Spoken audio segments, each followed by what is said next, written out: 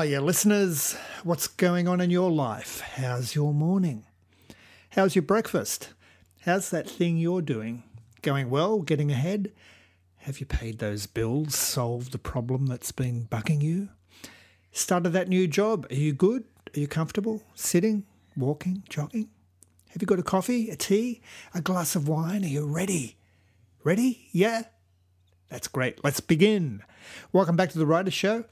It's the show where I talk to writers and discover that once you get them talking, you just can't shut them up, which is a good thing because you'll learn some things by listening.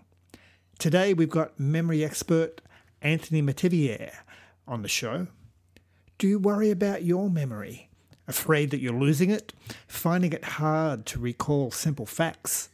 Well, keep listening because Anthony is the king of memory.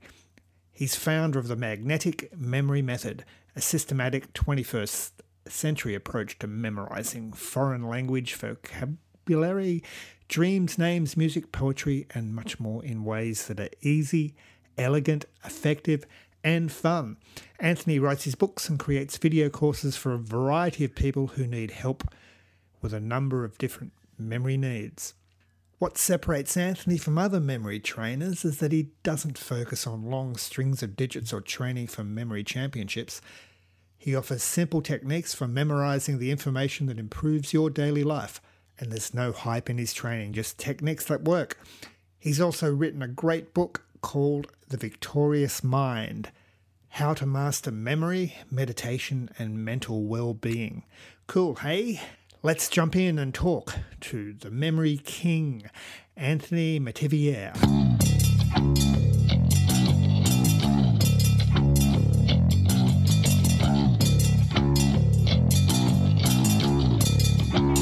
Welcome to the show, Anthony Metivier.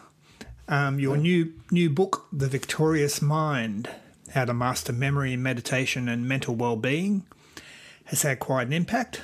Why did you write the book? Well, I don't know why that I wrote it other than to help people. You know, it was kind of like a personal thing, and I don't know why I wanted to get so personal about it. But the impetus was, why is it that memory techniques have thousands of years of tradition behind them? They have 30 years of memory competition records where just average individual people show up and perform miracles with their memory. And we have more science than anybody has time to read. And yet there are still people saying this can't work for me. It won't work for me. My brain is different. Every objection under the sun. And I thought about it deeply and looked through a lot of my email correspondences with people. And I thought, why have I never written anything about meditation, other than blog posts and talking about it from time to time? Because it's so clear that there's many objections, but one of the main objections is that people don't have the focus for it.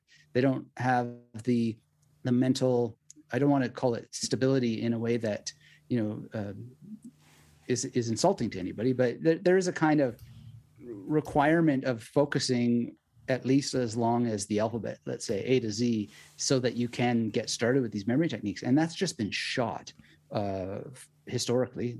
Like there's always been people who have had trouble with that, but it's just ground to pieces with all of our dopamine spiking devices that are constantly harming our ability to pay attention for longer than 30 seconds. And it's harmed my ability too. So, it's something that I myself need to practice a lot in order to be able to follow a logical thought, because it's just like I need more interruptions from the dopamine machine in order to focus. So that was part of the huge thing about why that I wrote it. And I just thought, what is the biggest thing I can contribute, which would be to help more people get these techniques, because they're not rocket science. And there's got to be a logical reason why that people are struggling with something that, I do have what Steven Pinker called the curse of expertise. Like I'm just blind to it because I've studied it for so long. But by the same token, there's got to be a reason why that, someone with as impoverished an intelligence as myself can get it, no problem. And people who are way smarter than me are struggling for years to figure this out and maybe never do. It's interesting talking about dopamine hits from social media. Do you think we've forgotten how to remember? Do you think Google, social media and smartphones have dumbed us down in a way and trained us to think that everything can be remembered on a device? That's interesting question. And it's hard for me to give, absolutely yes, of course, because there's a problem there, which is that, people remember how to use the tools very well. And so this offloading of memory onto the devices isn't as clean and clear as, oh, yes, Google will remember it for you. There are so many things that we need to remember about the internet itself that in many ways you could make the argument that our memories are getting more exercised than ever before. And we have been trained to become searchers in a way that previous generations couldn't, because they would have to travel to a library to use, the library computer or those old file card boxes, and they would have to search that way, and they'd be like, to heck with it. But now just type what you want. So in a sense, I don't know that it is actually doing the damage that we think it is. However, it may be that scrolling behaviors and what they sometimes call dual path readership has harmed our attention span. But there are just many paradoxical and competing factors that make it hard to make a solid statement about it. So I'm generally pro tech, and I just think that digital amnesia is real. There's certainly an issue, but I wouldn't peg it on this or that corporation necessarily, because there are things and there are signs that we are collectively getting smarter, and we're getting smarter because our brains are exercised to be searchers for answers. So it's like the great pharmacy. There's medicines in every pharmacy that will help you, but the same thing that can help you can poison you faster than you can, say abracadabra. All things in moderation. One would hope. You write that you believe meditation and memory training go hand in hand. Why is that? Yeah, that's something that not only that I thought and wrote about, but one of the greatest memory competitors alive right now, Nelson Dellis, he said, I've always thought that memory was like meditation. And the reason why that might be the case, if you look at something like Tantra evolved, and some meditation experts think that it evolved precisely to help those people with busy minds. And Tantra usually involves some kind of symbol that you would meditate upon. And, that would give you something to focus on. Maybe you would memorize some script and you would chant, or you would have a mantra or whatever. And so when we're using memory techniques, we're essentially focusing on symbols, on words, on the alphabet, on numbers, etc. And so that raw concentration on mental material is very, very much linked at the hip, if not the same thing. And, if I had the budget, I would get the brain scans to see what similarities there are there. And I would predict that they're very strong similarities. What do you think the ancients can teach us about memory techniques? Well, a lot. I mean, the old Jehudis there, as Alex would call them in Clockwork Orange, they would use their hands to help them encode. Here in Australia, you have a wealth of information about this from the Aboriginal memory techniques, the song lines, but also if you ever read Sand Talk by Tyson Yunkaporta, he talks about using your hands to memorize. And, they would have, they would really press their fingers together to sort of walk through these traditional ways of having conversations with each other to make sure that their meetings were structured. And this is back before they had, meetings and minutes of meetings and, notes to all this sort of stuff. They would actually walk through this mental structure for their meetings together. So we can learn about not relying on something written, but rather having deeply internalized procedures, wisdom, etc. But also, I think the key thing that the ancients had is that they didn't necessarily see the world as external. It was something that happened inside of them. And because what's happening inside of me is happening inside of you, we have a certain oneness that's not really divided in the way that our contemporary philosophies and psychologies and, let's say, consumerist approaches to things sometimes make us seem more different than we are, which is, not to be political, but just, if I've got this car, I seem different than the dude that has that car. And I'm all for people having all the cars that they want. But it is a differentiating factor. But they sort of cautioned against that you me division and sort of have more of an us thing. And if you memorize as much Sanskrit as I have, they must have had problems with people having egos about their objects that they owned, because they wrote thousands of years ago these little scripts that you were memorizing that helped you not let your ego, get a hold of you, so that you were a destructive force in the community.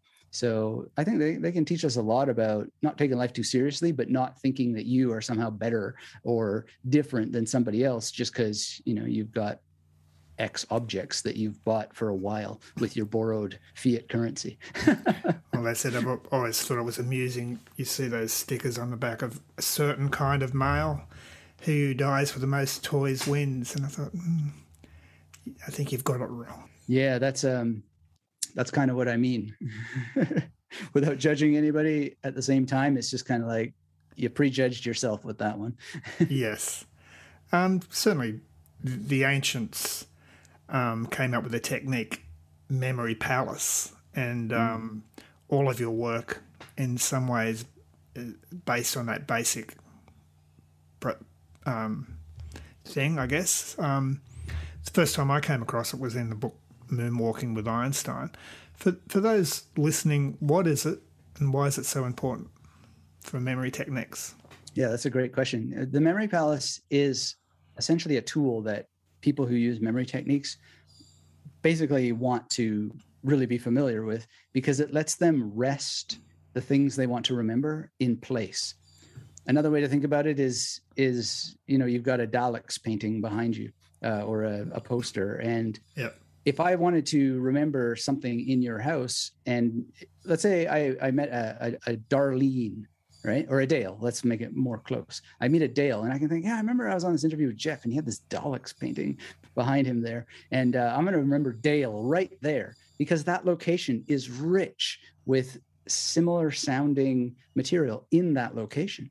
So the memory palace, you know how you just naturally remember where your fridge is? Well, if you want to remember to go to the Midnight Oil concert or whatever, I know you're celebrating today, Aussie music, in the Aints. If you want to remember where those tickets are, well, you stick them on the fridge with a magnet, right? Well, that's exactly what people do when they use memory techniques. It's just that they use their imagination. It's an imaginary version of their fridge, and the fridge magnet is an imaginary association. And, I would remember Dale because Daleks has the word Dale in it, and I would stick it right there. And then later I can go back and say, what the heck was that? Now, the other reason why the memory palace is so fundamental, so massive for our tradition of using these techniques is it lets us do spaced repetition in a very refined way. So if you create a memory palace in a strategic manner that the journey, let's say there's 10 stops, there's where your speaker is, there's where your scissors are, etc. And I place information that way. Instead of having an app show me information on some sort of algorithm, I can actually go forward and backward inside of your office there. And I can go from the middle, from the scissors back to the poster and cross your speaker. I can go from your scissors around the other direction, and I can skip the stations. I can go from the poster, skip the speakers and go to the scissors. And that's going to give me what's called primacy and recency effect on each and every area in that memory palace, which is what spaced repetition software does, except for it doesn't do it nearly as well. And it can never do it nearly as well, because what we need is what is called active recall, which is elective, voluntary recalling of what it was we were trying to remember. And if we do it in those patterns, then we remember it a lot faster, and it gets into long-term memory a lot faster. So that's why. So how long does it take to master the memory palace technique? It's the craziest thing. Well, Moonwalking with Einstein, Joshua 4 with his Moonwalking with Einstein, he very quickly managed to become the USA memory champ. So I think his story is a bit nuanced because, it involves more than a year and so forth. But if you look at the raw actual study time and so forth, you're probably boiling it down to something that is equivalent to learning any sort of skill, really. It's what you put into it that you take away. But anyway, to give you a more direct answer, I've had people memorize 1,000 words. Eldon Clem, he's a person who studies ancient languages. He memorized 1,000 words in ancient Ethiopic, which is, not modern Ethiopic, but in 6 weeks. That's a massive amount of words. And then he said that enabled him to go and read 1,000 pages. That was his thing, is that he was now going to read 1,000 pages. Someone here in Australia, Amanda Markham was her name. I had to take a second to look in my memory class there to find her name. He memorized, it was only, I think, 200 words in Arunta, which is a tribal or an indigenous language here in Australia. I'm not sure how you actually say it. I've never heard it pronounced, but she did that in 10 days. And she worked. She was able to then go, like, she was, I think you call it a social worker where I come from, but she worked with that tribe, and she knew a couple of words and so forth. But as she described it, she said her fluency in that language went up by 70%. And then she was invited to, work with them at a much deeper level as a result of that. So how much time she spent to get to that point? I think it was probably a weekend of, reading a book, setting up the systems as I teach them, and then, memorizing the stuff. So let's call it 2 weekends. I don't know. I've been at memory competitions. I've seen people come who have never heard of memory techniques, learn these techniques, and then compete with the best of the best and give them a run for their money on the same afternoon. So it's different for different people, but one way or another, everybody can do it. I'm very convinced of that. So it needs to be a daily practice to really get the benefit from it. I would say 4 times a week it would be more than enough of practice. The thing is, the irony and the paradox of it all is we're all doing it all day long anyway. Like I said with the whole thing with the fridge, right? We know where things are because of their location. And one of the reasons why we forget certain things is because we don't pay attention to where we put the keys, right? But merely by paying attention to where we put the keys, we're using the same technique that we can use to memorize hundreds of words in a foreign language. So it's just a matter of learning the ins and outs of the techniques. And then, I would say 4 times a week would be more than enough. It doesn't have to be every day. I happen to use it every day, but you don't have to, I don't think. You're renowned as the creator of the magnetic memory method. Can you tell our listeners a bit more about that? Yeah. The whole idea of the magnetic effect has 2 parts. There is this idea of the fridge magnet where you stick something in place and it is exactly where you left it. But there's also the idea that magnets repel. So how is it that we're able to focus and concentrate and not let our monkey mind get in the way? Because there's all kinds of objections that come up. Yeah. I've been doing this for a long time. To this day, I will still have the monkey mind come up and be like, I'm too tired. Oh, this is boring. Yeah. Right. And so part of this technique Welcome to my life. I think it's human. Actually, there's a part of the brain called the insular cortex, which apparently urges us to take a break, always delay.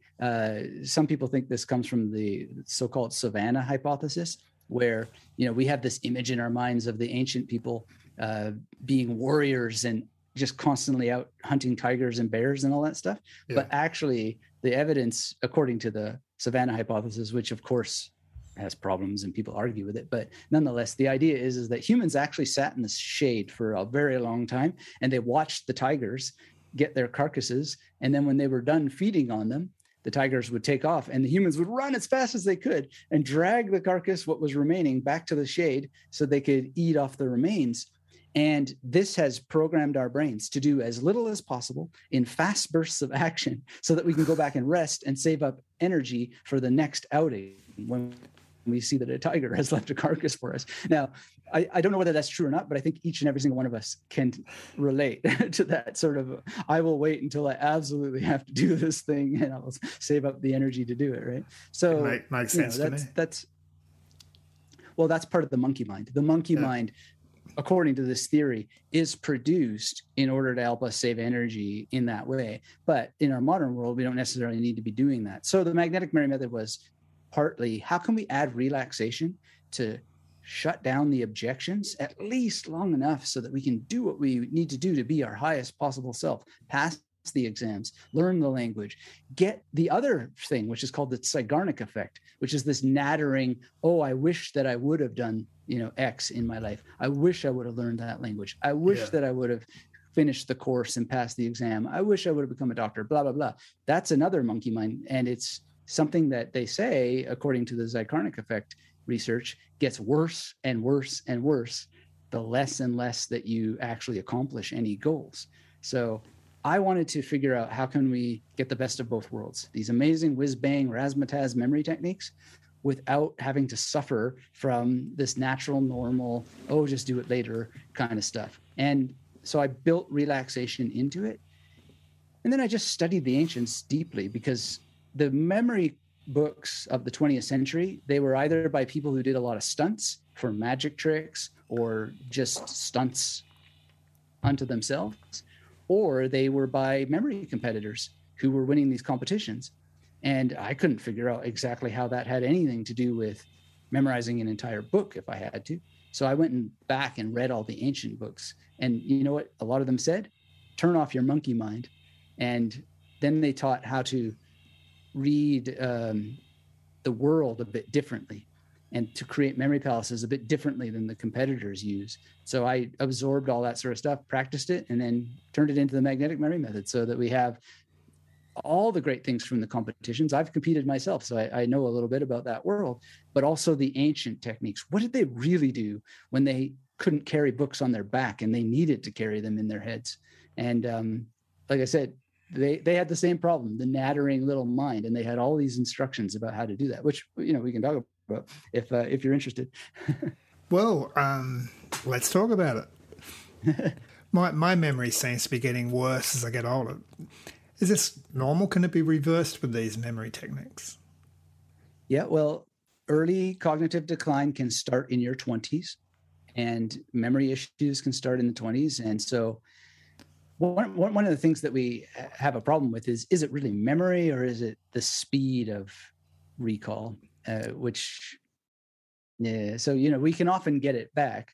Well, there's lots of reasons why age can contribute to that. And it can be that, for example, there are studies that show that sleep doesn't have the same effect on the consolidation of memory for older people. So that can be an issue.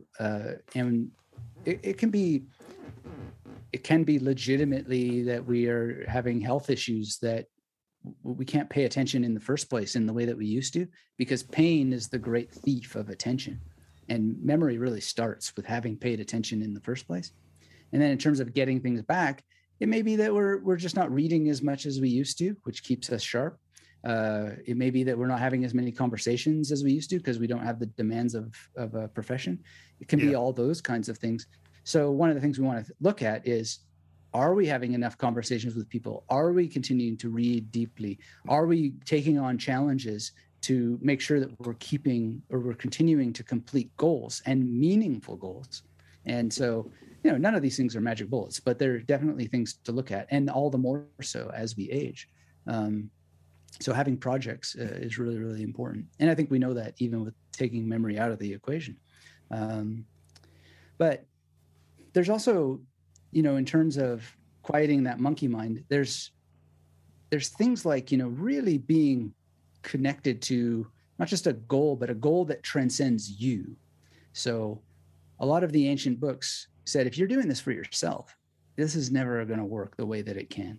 But if you think about how that you are improving your memory in order to contribute to others, then, you, and I think they're talking about dopamine spikes, because what better way to get a dopamine spike than to have that feeling that you contributed, somebody else smiled because of something you did, or it improved their life because of something you said or did, and so forth. So if you engineer your memory improvement project to contributing to others in a substantial and meaningful way, then you're probably going to proceed a lot faster. So it sounds kind of like, new agey in a way, but it's old agey too. And, I think there's a lot of truth to it, because, and here's the kicker, and this is talked about in the ancient books of Giordano Bruno. those people appear in the chemicals of your brain. He doesn't use that language, but he talks about the brain, and it's just the weirdest thing. It's like, it sounds like contemporary neuroscience, where exactly memory is in the brain. And when you think about Amazing. it, every person you know is represented to your consciousness because of an operation of them inhabiting the chemical bath of your brain. They're being processed. It's an image, but nonetheless. So why wouldn't you do things for them? It's just an amazing realization when you think about it. That's incredible. Let's get back to your book. The first part of your book, The Eye of the Storm, is a very frank recounting of your struggles with mental illness back in your 20s. Was it a hard decision to write about that? It was. It's one of those things where I've talked about it. It was on my podcast, for example, and it was a real difficult thing to talk about. But at the same time, we're in an era where one wishes that more people would open up about these things. Yeah. Because we know that there's an effect, the classroom effect, that so many people will have a question, but only 2% of them will raise their hand, to ask that question. So there was that which gave me courage to sort of open up about those sorts of things. But to be honest, I kind of don't know why that I decided to do it. And that's been part of another part of the book, which is just surrendering to, not being an obstruction to the progress that sort of wants to come out as a practice. Some people call it karma yoga, which is letting go of the outcome. And as I talk about it, like, the whole book was written because a guy named Ben basically challenged me.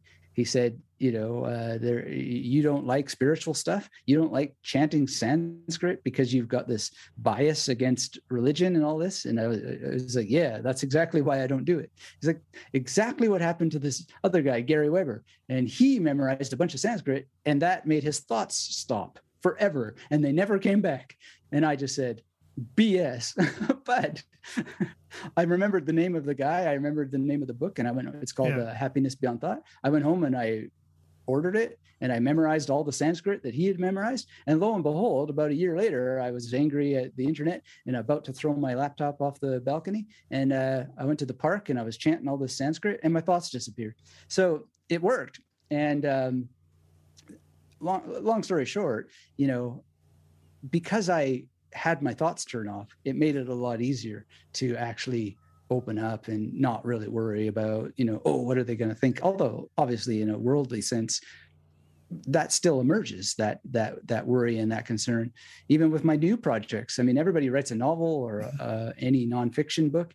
You're always anticipating something. And I talk about that in The Victorious Mind. I even had this thing of like, well, how is this going to be received? And you just got to let it go. You got to let it go. And it becomes a much more beautiful practice when you can turn your thoughts off about it on demand, which is part of what that book is about, is if that's possible, how do you do it?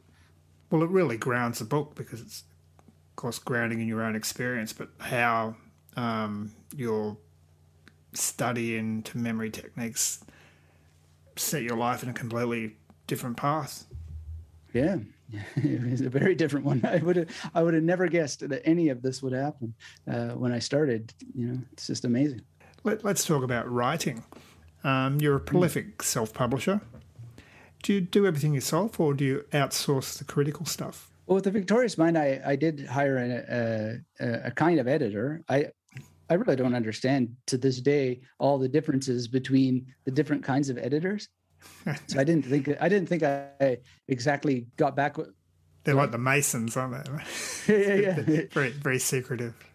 Well, and they'll have like 5 terms for the same thing, and it's just, which am I getting from this person? Because they don't necessarily use the same term depending on which hiring resource you're getting.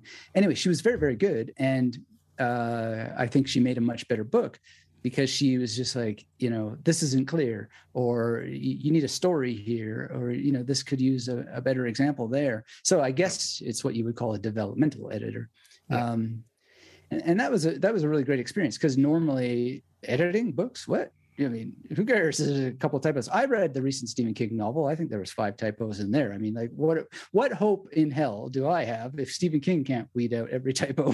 Why even bother trying?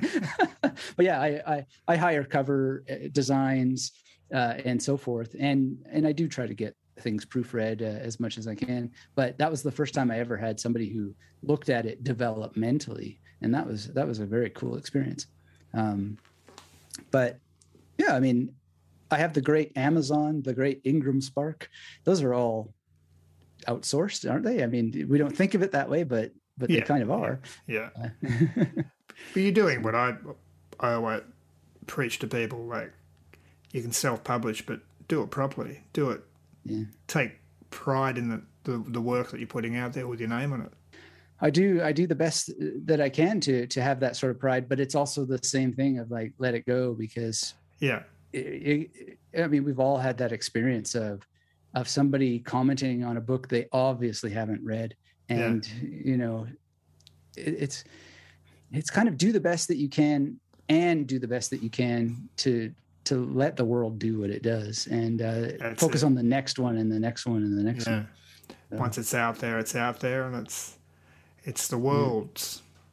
Let's talk about writing. What's your process? Interesting question. I mean, it depends on what I'm writing. I just finished a novel. I just got the typeset back, and I wrote that basically 2,000 words a day for 44 days straight. And I counted the days, and I made sure I showed up 44 days straight.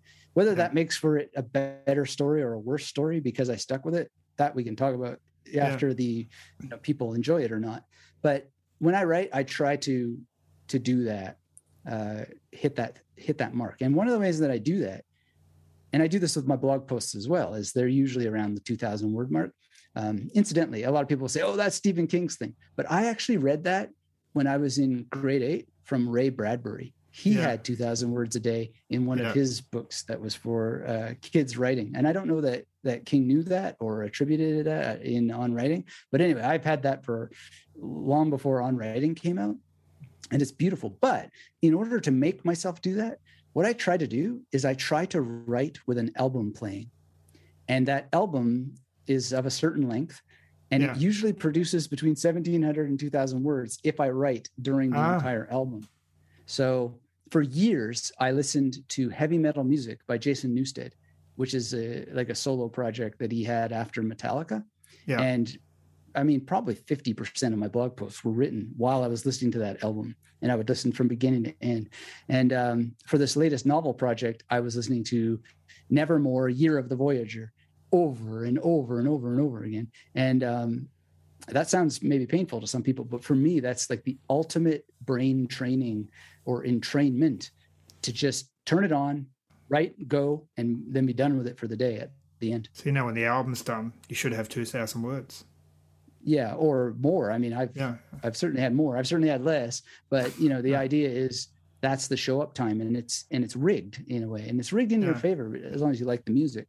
And I guess another sub point here that might help people who might want to try that if they're not already doing something like that, because I'm pretty sure a lot of people already do that. But I try to make sure that it's an album that's regular, where all the songs have basically the same BPM, and that the lyrics, I either know them already or they're non-intrusive to some degree. So heavy metal, of course, is pretty much non-intrusive because who knows what the heck they're talking about, instruments, this, that, and the thing. But they're just rah, rah, rah, rah, rah, rah, rah, rah. It's like kind of always at this beat, and it's every song is the same basically. 150 BPM. Yeah. Because you used to play bass in a heavy metal band, didn't you? I remember last time we spoke. Still play bass. I still play metal, just not in a band. I'm studying jazz right now, actually taking a course. Fantastic. Which bends your mind in a big way. Yeah, I love music. I write with music, but I can't have any lyrics in it. It just distracts me. As soon as somebody starts singing, that side of my brain will listen to the lyrics. Any reveals of the new book you want to share? Well, yeah, I mean, I don't know exactly why I wrote it, but one day I was in a bookstore and somehow the fates put Michael Connelly's The Poet into my hands. And I was reading this, and then all of a sudden I thought, I'm like this memory guy. I've been teaching memory for a long time, and I don't like Sherlock Holmes. Why don't I like Sherlock Holmes? Like, it's so obvious. I should actually embrace this Sherlock Holmes stuff more, because it's obviously like so many people have come to me. I got into memory techniques because of Sherlock Holmes. And then I realized I did my dissertation on friendship. That's got to be why I don't like Sherlock Holmes. The guy is so mean to Watson. You know, it's just like, oh, you didn't notice it was 17 steps, you moron. Like, I can't, I don't like it. Right. Anyway. But I didn't want to be swept away by my dislike monster for the rest of my life, which is why The Poet must have come into my hands. And then I just thought, I can do this. I mean, I can't do it like Connolly does, right? But I read like so many Connolly books, and then I just thought, oh, I got to try this. And so I just thought, what's the opposite of the Sherlock Holmes thing? That for me, it was the opposite. And I thought, a detective with early cognitive decline who's going to lose his job if he doesn't get his mind sorted, and his best friend happens to be a memory champion who can help him, you know, with a program to bring his mind to up to speed. So for whatever reason, maybe I need to actually finesse this a bit in the novel, but for whatever reason, he has Beethoven's Fifth as the opening, or as his cell phone ring, but you know, his cell phone buzzes at the same time, so it sounds like a Trent Reznor album. Anyway, Beethoven said that those opening notes were supposed to be, you know, the sound of destiny knocking, and in a way, that's a message to myself. Is like, if I could pull this off, a novel about a detective who has a friend who's a memory champion, and he uses memory techniques as part of solving every crime, it could be a way to, you know, to be the next stage of what I'm doing. And so, you know, the novel's legit. It's not to teach memory techniques at all. Yeah. But as a little promotional thing for my audience, I thought, what if I also do like choose your own adventure kind of stuff, or like a Zoom call, buy one of those murder mysteries commercial licenses that you can do on Zoom. And then we use memory techniques together in real time as part of how we solve crimes. And, anyway, it just came to me at one point, and it's one of those things. It's just like, that idea is too good not to try, just to see what would happen. So, hence this novel.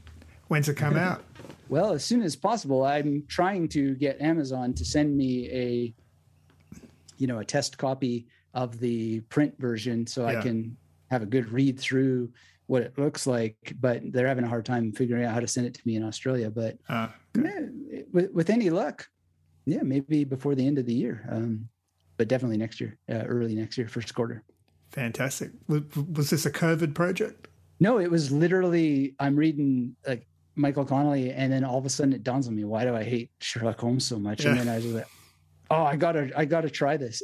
When I realized that, I was like, not only did I write my dissertation on friendship, but a lot of what I talked about was how that criminals are underrepresented in our image of friendship. Right. And so I did a lot of investigation, and I talked about Hannibal Lecter and all this sort of stuff, and how Hannibal Lecter relates to things like the Aristotelian conceptions of friendship, yada, yada, yada. Anyway, the whole thing is I don't think it was a COVID thing. And I've written novels before, so it wasn't as if I hadn't done fiction before. But anyway, I don't think maybe it was a COVID thing, but no, it wasn't at the end of the day, not in my mind. So. What's been fascinating with COVID for me is, as a musician, is just seeing this flowering of music that's just popped up the last few months. A lot of artists in Australia have just been secretly recording their COVID albums and just released them, and you go, wow, that's a good use of time right there. So yeah. Well, it might be one of those things where the monkey mind that says, oh, it's too hard to learn production, it's too hard to learn the software, actually had nowhere to go. And, you know, people finally did learn that software. Maybe that's part of it. I don't know. We spoke a little on the magnetic memory method.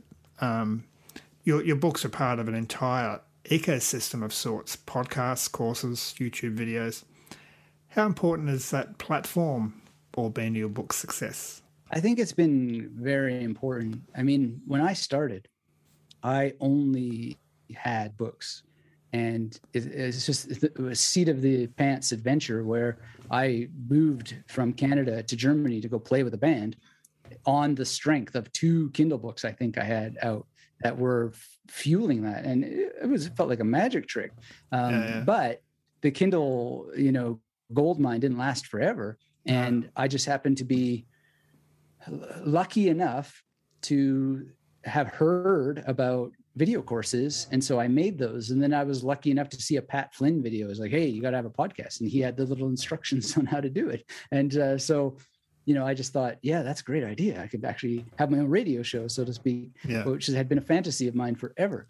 And so that's been huge, because really it's an ability to not only connect with people, but when you've got something, to tell them where to get it, and how to get it. And video also. I mean, I didn't want to be on camera for the longest time. I used to just use slides. I've got like a recurring skin issue, and I can't predict when it's going to be bad or good. It's gotten a lot better over the years because I worked on my health a lot. But even to this day, it's like, it doesn't feel good to be on camera necessarily some of the time. But it's just been huge, because there's a lot of people who are purely visual, or I shouldn't say purely, but they're on the visual spectrum. They got to see it in order to understand it, or engage with it, better said.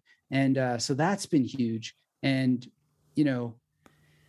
I don't know what's going to happen, but they're talking about video books now, and that's a very exciting thing. On the one hand, it's not my way to engage with books, but I like the physical books. But I think it's just, if you can find in yourself a way to hit all those mediums, you're just going to do better, just simply by math and virtue of consumption preferences.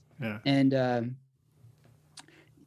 for the people who are never going to buy your book, they just don't read, they don't want physical things, they don't want digital books, having a course, having an online opportunity for them to engage, it totally makes sense. I mean, maybe there's a space that it already exists and I don't know about it, or it's an opportunity for somebody out there to have live poetry readings on Zoom, or to have an entire 1-act play, or a 1-person play, like a monologue or something that people come to. I don't know. I mean, I just say, embrace it. It's there. It's part of the world. So if you can get yourself to do it, do it. The technology genie's out of the bottle, that's for sure. Yeah. And who knows? I mean, more to come, to be sure. Well, if Zuckerberg has his way, we'll all be living in the meta. Yeah, although notice that in his initial video, the first thing you see is a bunch of people playing cards. And I thought, why would you want to reproduce the most mundane and ubiquitous human activity on Earth inside of the metaverse? Can't you come up with something better than playing cards? But it's a sign, because the only thing that you can reproduce is symbols or references to things that are known to the human brain, right? So you're going to reproduce the world, and it's going to have all its problems. So good luck. I don't think his track record with Facebook has been really good in terms of what Facebook's evolved to be. So, to have that on steroids in a 3D, ultra-realistic, immersive environment, I think I'll just leave that to the side.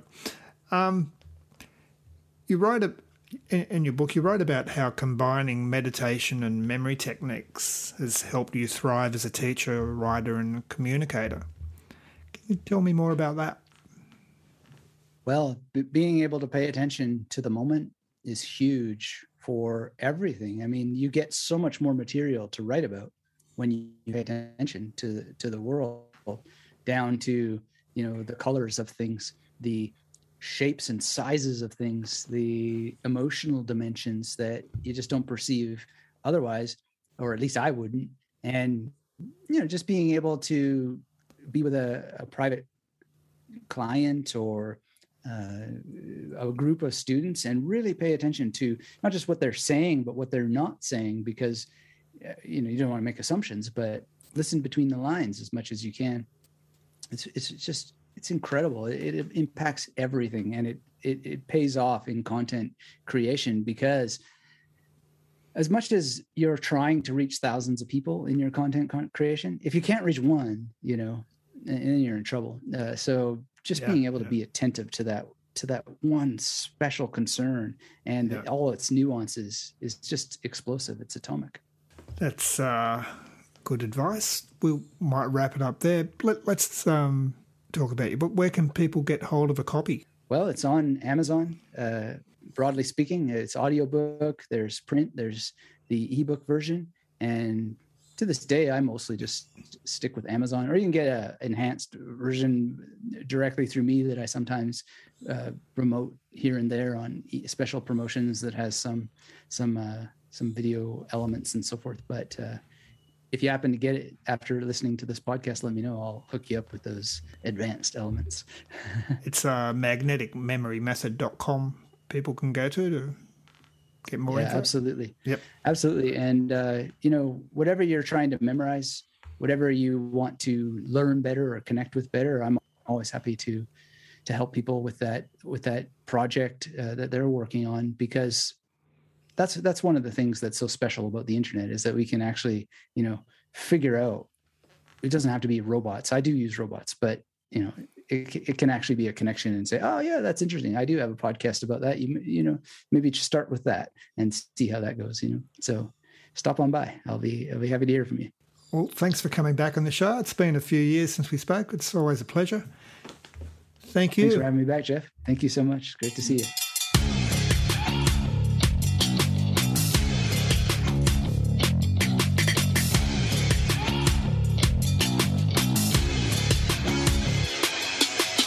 I love talking to Anthony. His enthusiasm for his subject is contagious. Do you want to learn more about the magnetic memory method? And I think you should.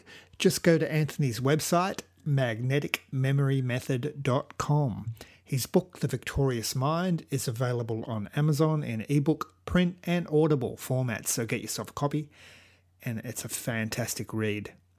As usual, all the show notes to this episode of The Writers' Show are on our official website, thewritershow.com. The Writers' Show podcast is produced by Madhouse Media Publishing. They can help you get published.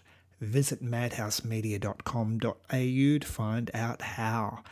Phew, that's it for me.